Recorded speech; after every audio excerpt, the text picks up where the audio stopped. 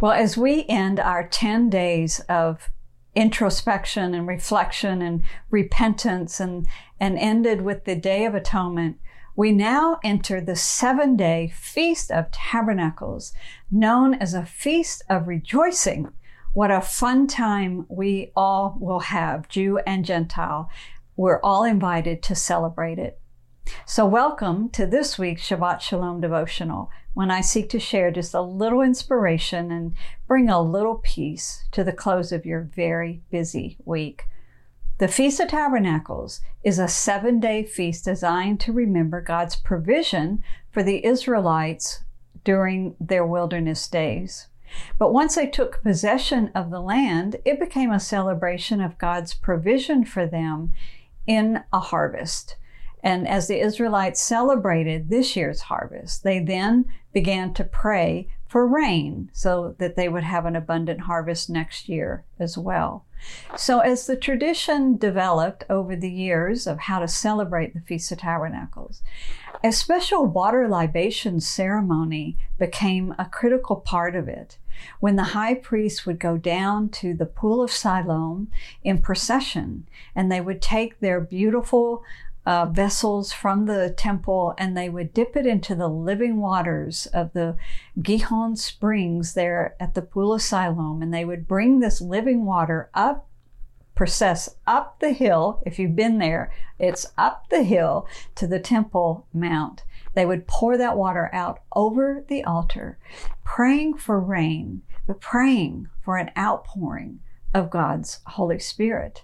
Now, this was much more than about rain or just water, because the waters of Siloam had been used during the Old Testament days to anoint the kings of Israel. So it became known as an anointing place, a water of anointing. And the Spirit would come upon that individual then. And so the living waters of Siloam became to be associated with the outpouring of the Holy Spirit. And the pool of Siloam became known as the well of salvation and was associated with the Messianic age.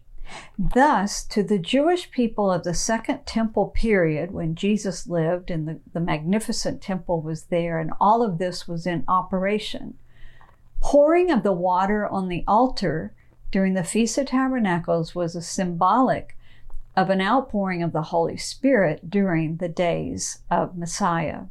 So I want you to understand that, because it was within this complex of the temple and within this context that Jesus proclaimed to the crowd he was the source of living waters. Wow. So the feast is also one of the 3 great feasts of Israel that were, and this is the only feast of Israel that it was prophesied that one day the Gentiles would celebrate it. So a quick little story, back in the 70s, there was a group of Christians living in Jerusalem, and they said, no Christians even understand what the Feast of Tabernacles is, yet it's prophesied that the Gentiles will celebrate it. So we need to begin teaching about the Feast of Tabernacles. We need to begin celebrating it. So they were planning to hold the very first Christian celebration of the Feast of Tabernacles there in Jerusalem in 1980.